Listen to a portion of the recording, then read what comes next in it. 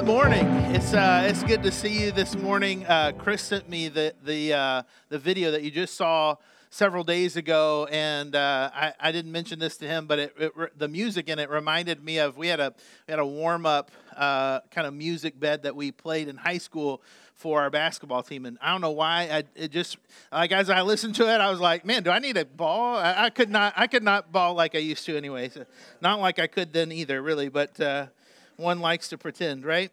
Well, welcome. My name is Steve Cunningham. I get to be the lead pastor here at Wellhouse, and I really am super thankful for that privilege and honor to serve in this community alongside of you all and our leadership team, our shepherding team, our lead team. I'm really grateful, thankful for that. I want to let you know really briefly, a couple weeks ago, we talked a little bit about the future of Wellhouse and what we're looking at doing and where we're going. And we mentioned that we're talking with the Solomon Foundation. It's a church extension fund. And I want to let you know that we are kind of in the final stages of sending in our pre-approval information. It's a whole lot of information that we've been gathering up.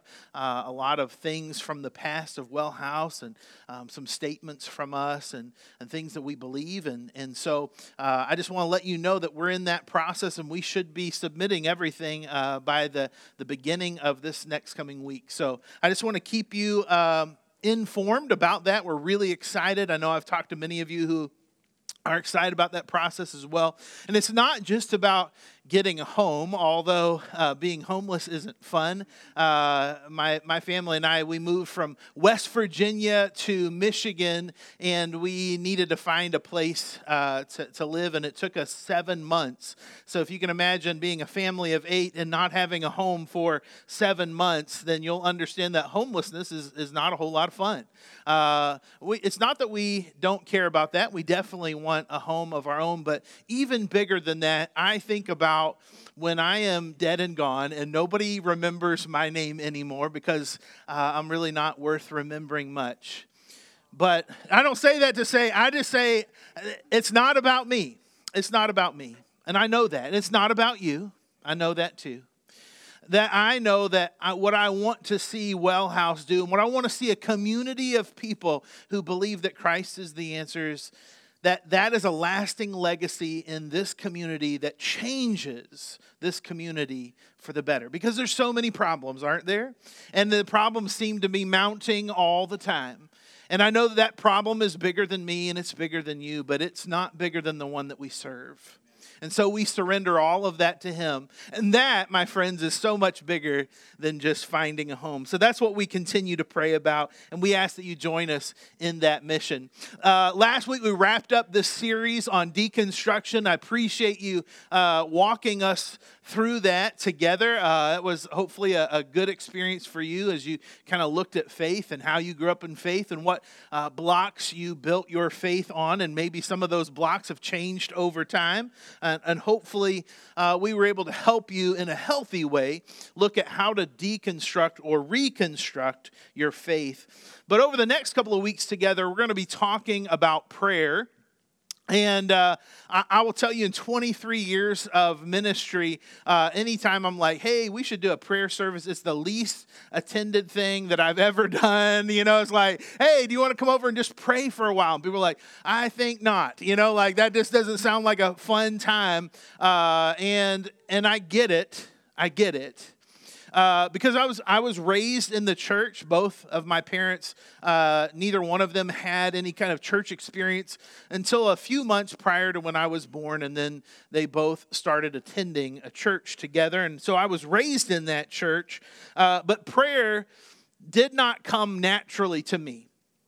And I think part of that was my parents were trying to figure out their faith, and so they didn't really know how to tune into that themselves. And I remember, this might be similar to you as well, I remember every night we'd sit down at the dinner table and my dad would pray, and it was the same prayer every night, right? Every night he would pray the same thing. Somehow, whatever meal we were eating, whether, it was some kind of steak or it was pizza, that I knew my dad was going to pray that it would nourish our bodies. And there was something of like, that needs more prayer than what you're given to it.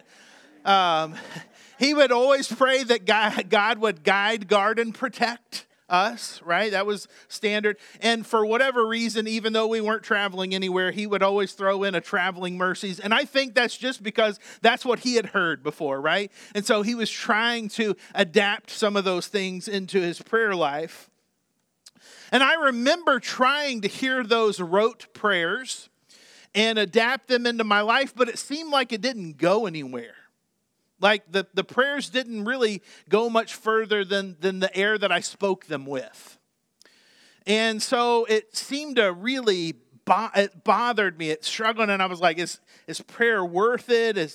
Is there anything to this? Are my prayers actually meaning anything at all? And then I discovered along the way that I wasn't alone in that. And I was talking with a mentor several years ago, Randy Harris, who reminded me. I was telling him some things that were happening in my life and some worries and some stress that I had. And so he stopped me and he said, Steve, quick question. Have you prayed about it as much as you've thought about it? And you know, that sentence still, it's still hard for me to wrap my mind around, because the answer to that most of the time is no. And that's probably true for you. The other thing is, several years ago, I went on a retreat by myself. I took a couple of books, and I really only got through one. And the one book that I got through was called Dangerous Prayers by Craig Rochelle. And that book changed the way I view prayer again. That most of my life I realized that I had been praying some really pretty simple, safe prayers. And listen, there's nothing wrong with God guiding, guarding, and protecting us. There's nothing wrong with praying the prayer that, cheese pizza would somehow nourish my body for another day. But that maybe I was missing out on something in my prayer life. And that's why there was such a huge disconnect between myself and what I would pray about. And what I've found in my life is that there's a few things that we have struggled with, I think, as a community of believers, we struggle with in prayer. And the first one is this, that prayer becomes rote. It just becomes the natural thing. It's interesting. Every night we gather our family together and we'll pray. And it's interesting to me that the majority of the time our kids will pray the same thing in the same order. It's like that's our default button for our prayer life. And so ultimately it can kind of become meaningless to us. We don't think about it. I've also come to the conclusion that sometimes prayer can become pointless. And I don't mean that prayer is pointless. I just mean that it can become that way. You prayed before and it didn't do anything, so it feels pointless. You prayed about a situation. You were earnest about it, right? You did all the right things, but the wrong stuff still happened, and so it seemed pointless to you. Or maybe you thought, well, God will act regardless of whatever I pray. It doesn't really matter. It's kind of pointless. Sometimes prayer becomes fake. We don't know what to say, and so we try to emulate what others have said. And I remember hearing kind of the older guys in my congregation as I was growing up, and they had such eloquent prayers, and I don't know how they learned to talk in King James, but they did, and it was fluid. I mean, if you talk to them after the service, they didn't talk that way, but during the service they did, and it was amazing. But I couldn't do that. I just couldn't. I didn't know how to talk that way, and even when I tried, it came out fake. It wasn't me. And maybe you've been there before. You just didn't know how to say what it was that was on your heart. You tried to Christianese the whole thing. You had something heavy on your heart that you really wanted to get out, but you were afraid that maybe God would be mad about the way you felt about it. So you Christianese it a little bit so that God would be more palatable to what you were asking. You've been there before. Maybe it feels like a foreign thing. Many times I will sit down with couples who've come to me for counseling, and they have a big issue that they're working through, and I'll ask the question, when's the last time that you prayed with and for each other? is what I've found is that it's really hard to have an ongoing conflict when you're praying with and for each other. But sometimes that feels foreign. It doesn't feel comfortable. It's really hard to hold a grudge and then hold somebody's hand and pray for them. It feels foreign. And last of all, prayer can become a weapon against you. If this is our way that we express our thoughts and our heart and our mind to God, and the ways in which He also communicates those things back to us through a time of silence and prayer, then I think Satan uses those times and those distractions and those feelings so that we put an end to our prayer life before it ever even gets started. And it's because of those reasons that I looked at this topic and I thought, even though, if I said, hey, listen, we're going to talk about prayer, and everybody's like, oh, man, what a terrible subject to follow up a deconstruction series on. I really think it's crucial to rebuilding, in many ways, our faith. I found a statistic a few weeks ago, and I thought, man, this is so fascinating. Has nothing to do with prayer. Just wanted to share it with you. That's how my ADD mind works.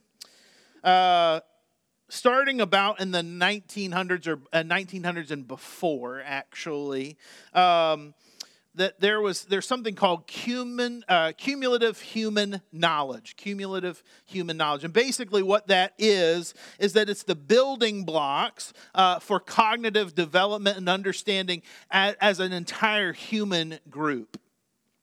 So what they would say is, as we learn and grow together in community, our cumulative human knowledge grows. And at that time, from 1900s and before, what they would say is it doubles. Our cumulative human knowledge doubled every 100 years. About every 100 years, we would double our knowledge of things or how things worked. About every 100 years. But by 1945, our cumulative human knowledge began to double at the rate of about every 25 years. So it went from about every 100 years, about every 25 years. And then in 2013, our cumulative human knowledge doubled at the rate of every 12 months. 2023, this is what shocked me, our cumulative human knowledge doubles about every 24 hours. And I thought, that can't be true.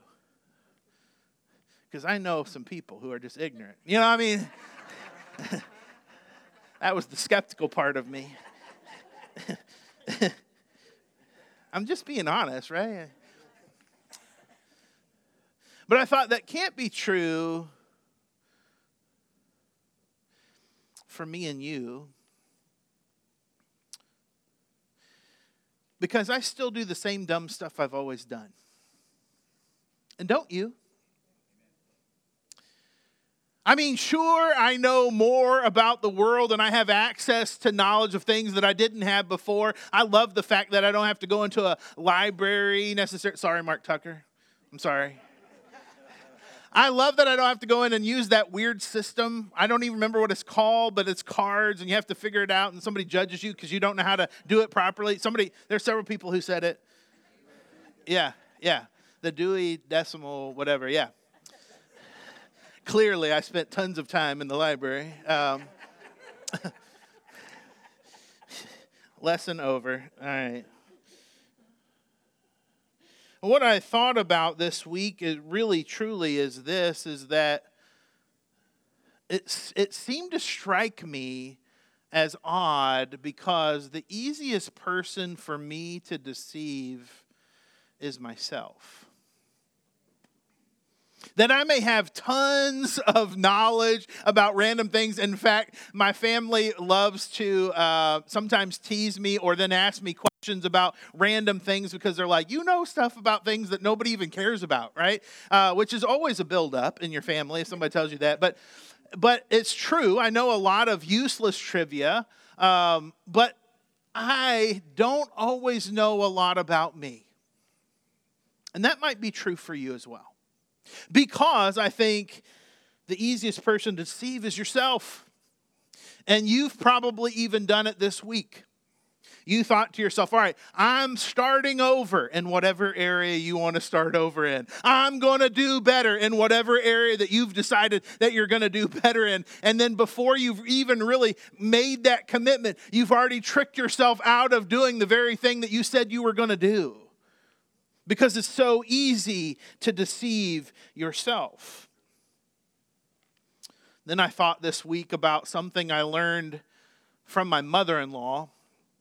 My mother-in-law and father-in-law stayed with us when we were not, a year or so into marriage. We moved down to West Virginia, and my mother-in-law was getting ready in our bathroom. And when they left, she left a mirror behind. And so I was cleaning, and I realized she had left this mirror, and I looked into that mirror, and I swear I saw my brain. Like it was the most wild mirror I've ever seen in I could see so far into me, I could see in every single pore. I didn't even know these kinds of mirrors existed. It was interesting. And I thought, what if we had something like that for you and I? Something that would reveal in us the things that oftentimes we would rather be in denial about, or we'd rather just deceive ourselves in, but we had to look super intently inside of us to say, oh, that's really the problem. It's not all the other things. It's not the way society is, or how we've been treated, or our coworker, or our past relationships. But the problem might be deeper, and it may just include me. And so today, that's the premise of where I want to start with you. If you have your Bible, you can open up to Psalm chapter 139. This is a Psalm of David, and it's really, I think most of us, if you're familiar with the Psalms, you probably are familiar with this Psalm. In fact, we read it in class last Sunday morning. A week ago, Frank Bunner read through this psalm, and it's very familiar with us. The last couple of verses are what I'm going to concentrate on today, and this is what it says. Psalm 139, verse 23, "Search me, God, and know my heart. Test me and know my anxious thoughts. See if there's any offensive way in me, and lead me in the way everlasting." I think that there are a couple of keys for us as we look through the next several weeks together. We're going to be talking about praying through unity and praying through times where we have to forgive somebody, or wrestling through what it takes for God to really send us into a calling. But it starts with us understanding ourselves well in a relationship with God. So if you have your highlighter, underlined pen, whatever you're using, your Bible app, you can actually highlight in there as well. The first thing that I looked at in this text, it was this idea of search me. It brought me back to that mirror. It brought me back to the idea that even though my cumulative human knowledge might be grand, my real identity of myself and who I am is oftentimes skewed because I deceive myself so often. And I need something to be honest and search me. And so David, as he writes, oddly enough, he just finished, you can read this on your own, he just finished this couple of sentences statement of how much he hates this group of people and how he wants God to destroy them.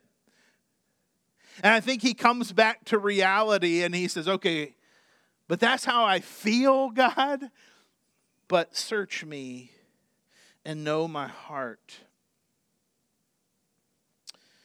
It's interesting that he talks about the heart, because I think oftentimes our heart can lead us astray. In Jeremiah 17, verse 9, the writer Jeremiah says, "The heart is deceitful above all things, beyond cure. Who can understand it?" Have you been there before? Like there's this urge inside of you. Paul describes it as his sinful nature. And he says, man, I don't even understand the things that I do. I don't want to do them. And yet at the same time, it feels like I do. And that's because our heart can oftentimes lead us astray.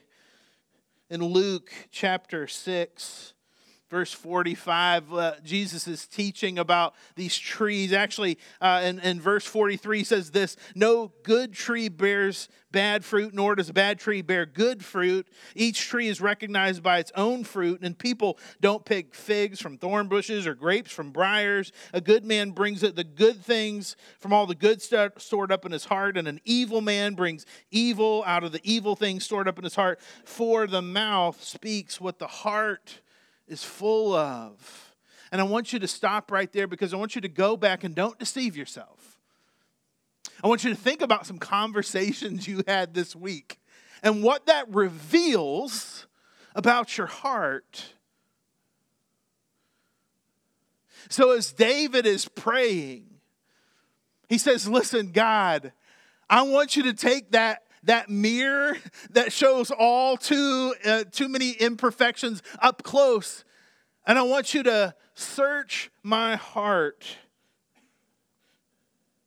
What if a part of our beginning to pray these fearless prayers, these big prayers worth praying, a part of that is for God to reveal our heart.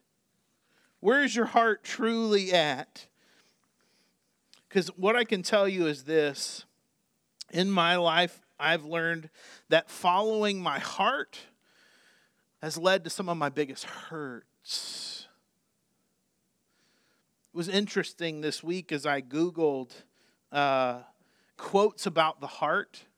I just wanted to hear what modern day philosophers thought about the heart. And over and over and over and over and over again, you can do it on your own. There's quotes about follow your heart. Wherever your heart tells you to go, that's where you should be. It's almost as if we haven't learned that our heart, though good, and our passions, though great, if they lead the way, it will lead into our biggest hurt. The Bible tells us repeatedly that we have to check our heart, that we have to search our heart, that we have to make sure that our heart is in line with our Heavenly Father. So the first one is reveal our heart. He continues on and he says, test me and know my anxious thoughts. I am a worrier. I oftentimes will find myself worrying about various scenarios, but I'm not generally an anxious person. But just so happens this week, my wife and I, we got to go away for a few days into the Smoky Mountains. It's a great place, by the way. We love it there. It reminds me a lot of my teenage years. My parents, we would go there with our small group that met together, and we would take a vacation in a chalet and hike trails and do all kinds of fun stuff. So it was nice to go back and spend some time there. But we pulled up to our chalet, which, by the way, I felt like when they described in the comment section, you need a 4-wheel drive, they were not kidding. I mean, it was an intense driveway to get there. We got there, we pulled up, we opened up the door, and I started unloading our car, and right beside me, within about 8 feet, is a black bear. And I'm thinking he's looking at me like either A, what are you doing, or you look like a tasty treat. I wasn't really sure. But it raised a level of anxiety in me, right? That instantly, I'm starting to sweat and I'm making my way back inside, and I'm telling Veronica, hey, let's stay inside. There's a bear literally right here. Now, I think most people would be a little anxious about that. But that's not what I'm talking about. And that's not what David is talking about. It's those things inside of you that wrestle in your head daily. It's the deep things. It's the underlying issues of worry It's the things that you have to truly search for, and then you realize, man, that is the thing that keeps me up at night. In fact, that's the reason why I keep people at an arm's length. That's the reason why I don't invest anymore in these scenarios. Because of the anxiety that I feel. It's the reason why I've walled off that part of my heart, or I've walled off that part of my emotion, because I just can't go there anymore. And David, as he prays, he says, listen, I want you to know my anxious thoughts. See, here's what's interesting is for most of us, we don't want anybody to know the things that we worry and that we're anxious about the most, because they're the most tied oftentimes to our own personality. It's what makes us tick. David asks, would you reveal my worries? And here's what I've found to be true over the course of time is that I think I know what my worry is, and then God grows me a little bit deeper, and I discover that that wasn't really my worry. It was just kind of a cover-up for something a little bit deeper. If you know me very well, then you'll know that my wife and I, a few years ago, probably 4 or 5 years ago now, started getting into the Enneagram. I know several of you might be into the Enneagram. Some of you might be like, I don't know what that is. You can look it up later. But I found out that I was a 3. 3 is achiever. We like to achieve things. We like to feel and be perceived as successful. And I thought that my whole time, my worry was that I didn't want to be perceived as somebody who was unsuccessful. But really, as I kind of dove into who I am, I remember reading a book about that, and I realized it's not really what it is for me. It might be for some people. For me, it was about being inadequate. That I would feel in certain situations and in certain places, I would just be inadequate for the task. That God would call me into places where my inadequacies would show beyond a doubt. And that was what I was anxious about. So I would work really, really hard to kind of prove myself in all of those situations, because my anxiety was driving my work. And it wasn't until I realized really what was going on in my worry and my anxiety that I dealt with the feeling of inadequacy. A few months ago, I was talking to Leanne. Leanne's not here today, but I told her, I said, I need to confess something to you. Sometimes I worry I'm not enough. I'm not enough to lead a group of people at Wellhouse in a closer, deeper relationship with God. And she said, oh, Steve, you're not. And I was like, cool, that's already what I felt. So, and she said, that's the beautiful thing. The beautiful thing is you're not, but God is. And so you just rest in that. And you know that while you aren't enough, you serve and are in tune with the God who is. See, we don't ever get to that space where we can lean into those things without praying prayers like this, where we say, all right, God, listen, I need you to reveal not the thing that's covering up my biggest anxiety, but the underlying point of my anxiety, so I can deal with that and rely more fully on you. Because here's the truth. What you worry about the most exposes where you trust God the least. See, for some of you, your biggest worry are your kids. You worry about them. And listen, I totally get it. But I can tell you there is a Father who loves them greater than you and who's more capable than you. And do you know that when Jesus was on the earth, he had 12 people that were so close to him, and there was a time where they all deserted him?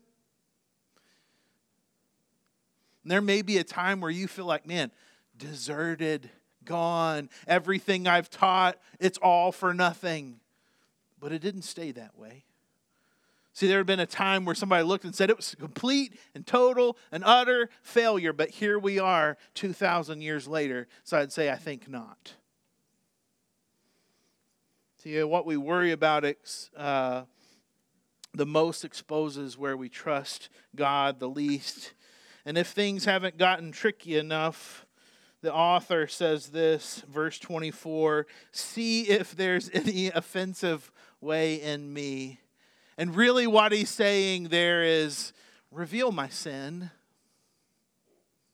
Now, here's what I'll tell you is that there is sin that you're well aware of. We get that. But there's some things in your life that you don't even recognize yet are a part of sin for you. That God hasn't made that fully aware for you. And we need God to reveal it in our life and remind us of that. And here's what I'll tell you about sin. Anytime I've ever spoken that out loud in a class or a sermon, it's interesting because you can always kind of see people shift and get a little uncomfortable with that word. And I think that's normal and natural for us. We don't like that word mostly because sin is bigger than us. It's bigger than a mistake. Mistakes are easy to take care of, right? We can correct those on our own. But for some of us, we've had a sin that's been an ongoing problem for a really long time. And we've told somebody before, listen, I'm going to work on that. But then working on it looks like you keep repeating it. You don't exactly know why you keep doing the things that you keep doing, but they're right there. That's what sin is. Sin breaks and separates relationship. And some of you have been on the receiving end of it, and some of you have been on the giving end of that. And not only separates and breaks relationships here on earth, it separates and breaks our relationship with God. And we learned that early on in the Old Testament, in the Garden of Eden, where Adam and Eve sin against God and the relationship is broken. It's never the same again. And it's interesting. It's interesting, this story about Adam and Eve. You remember the story where they eat the fruit that they're not supposed to eat, and then they immediately hear God, and what happens next? Do you remember what they do? Shout it out. They hide. How many of you have raised kids, or you've been with nieces or nephews, or you've been watching kids, and they do something that they know they're not supposed to do, and then they do what? They hide, right? They're like, I wasn't doing that. They kind of shove things away. They tuck things behind themselves. It wasn't me. I don't know who did it. You're like, well, I think I have a pretty good clue of who did it. You know, the chocolate's still around your mouth.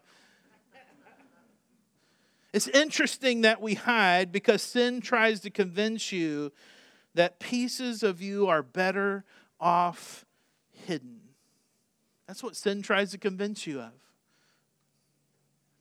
I can't tell you how many times I've talked to somebody and they've had this ongoing, long sin that nobody else knew, and it just kept getting worse and worse and worse. And they just felt like, man, this part of my life is so much better hidden. And I'll tell you this, that's where secrets create a sickness. That's where Satan comes in and does his worst work, is when he creates parts of your life that are so hidden and so full of sickness. See, the cure isn't for you to try harder. It's not to do better. It's not to clean yourself up. The Bible's really clear that there's only one that can make you and I whiter than snow. And that's God. And so David knows this, and he says, listen, I don't want you just to look at my heart and reveal my heart. I don't want you to just reveal my worries. I want you to also reveal my sin, because I don't want there to be places of me that are hidden. I don't want the secrets of me to become a deep sickness in me. I don't want that to reside in me. So God, would you please reveal my sin? Last of all, he says this, see if there's any offensive way in me and lead me in the way everlasting. I don't know about you, but I'll just tell you, you're learning a little bit about Steve and his psyche today, but I don't like to be led very well. I don't like to be forced or drugged into a situation at all. That makes me super uncomfortable. I do not like it. I'd rather forge my own path, do my own thing. But if you try to force me or lead me into something, expect a fight on your hand. I just don't like it. David lays that down and he says, I'm going to need you to reveal not my path, not the path I want to go on, but I need you to reveal your path, the way that's everlasting. We don't like to be told what to do. And we don't like the fact that we can't figure out the right path to take. I don't know about you, but has anybody ever tried to correct you before and say, listen, I think you're going the wrong way? And then you snap back, and listen, if I ask for your opinion, then I want you to give it to me. But other than that, give it to yourself, right? We don't want to be corrected. We don't want to understand that we don't know the right way to do things. We think we already have it figured out. And then we figured out that maybe it's wrong. And for some of us in this room, myself included, we walked down a lot of wrong paths. But what instead if we changed our prayer life? And what instead if it looked way different than what it did before? And it's not that it's wrong to sit and pray for food. That's good. It's not that it's wrong to sit and pray for a blessed day or a blessed week or a good time. Those are all good things. But what if instead we began to pray, God, would you please reveal your path in my life so I know which direction to go? Because listen, I've taken a lot of wrong turns along the way, and I know how stubborn I can be. And I know there's times where I completely resist it at every turn. But God, would you just reveal your way to me and help me to accept it?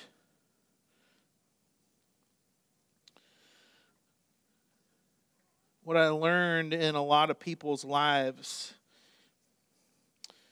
watching them be a follower of Christ and a diligent follower of Christ, is that eventually a good follower will turn into or transition into a good leader. Some of the people that I admire and respect the most would never say, oh, I'm not a leader. I'm not a leader. They just follow so well that through their example and through the way that they follow, they lead other people to Christ. And what if you never thought of yourself as a leader? You're like, listen, I don't want to be a leader in a church. I don't want to be a shepherd. I don't want to be on a lead team. I never want to be a pastor. I'm not even sure I want to teach kids or youth or whatever it is. But what if you led really well just by following God faithfully? And other people would look at you and say, man, I don't know what it is about that person, but they just follow God so faithfully in all of their life, no matter what situation arises. What if your prayer life began to change as you ask God to search you, to know your heart, to see about the things that really, truly make you tick and anxious and worry. To hold that mirror that's kind of, that's a lot, but exposes the sin down deep and then reveal His path out for you. Would that begin to change your prayer life? Would it turn into something that's, it's a little bit fearful? It's a big prayer. But what if this week you took those 2 verses and you committed every day before you got out of bed, before you ran to fill up the coffee, which I know is important, before you headed off to work or out the door, before you closed your eyes for that day and you pillowed your head, before you spoke those words, before you saw that coworker, before you submitted that next job, that next assignment, before you spoke to your spouse or your kids that day, you reminded yourself, God, search me. Reveal to me my heart. Reveal to me my worries, my anxiety, the things I want to cover up. God, would you expose those things and the sin in my life that I can't see all the time? And God, while you're at it today, would you show me your path for what my day should look like? May the Lord bless you and keep you. May the Lord make his face shine on you and give you peace. Now to him who is able to keep you from falling and present you before his glorious presence without fault and with tremendous joy. This week, may you be swept away in God's love for you and transformed through the Holy Spirit's power within you. Thanks be to our only God, our Savior.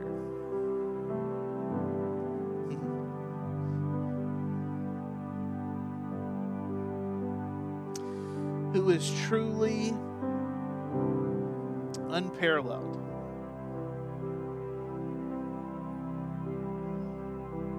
Unparalleled and unchanging. Who is matchless and merciful, who is so supreme, so sufficient, who is before all things, through all things, and in all things, both now and forever. Amen. Would you stand with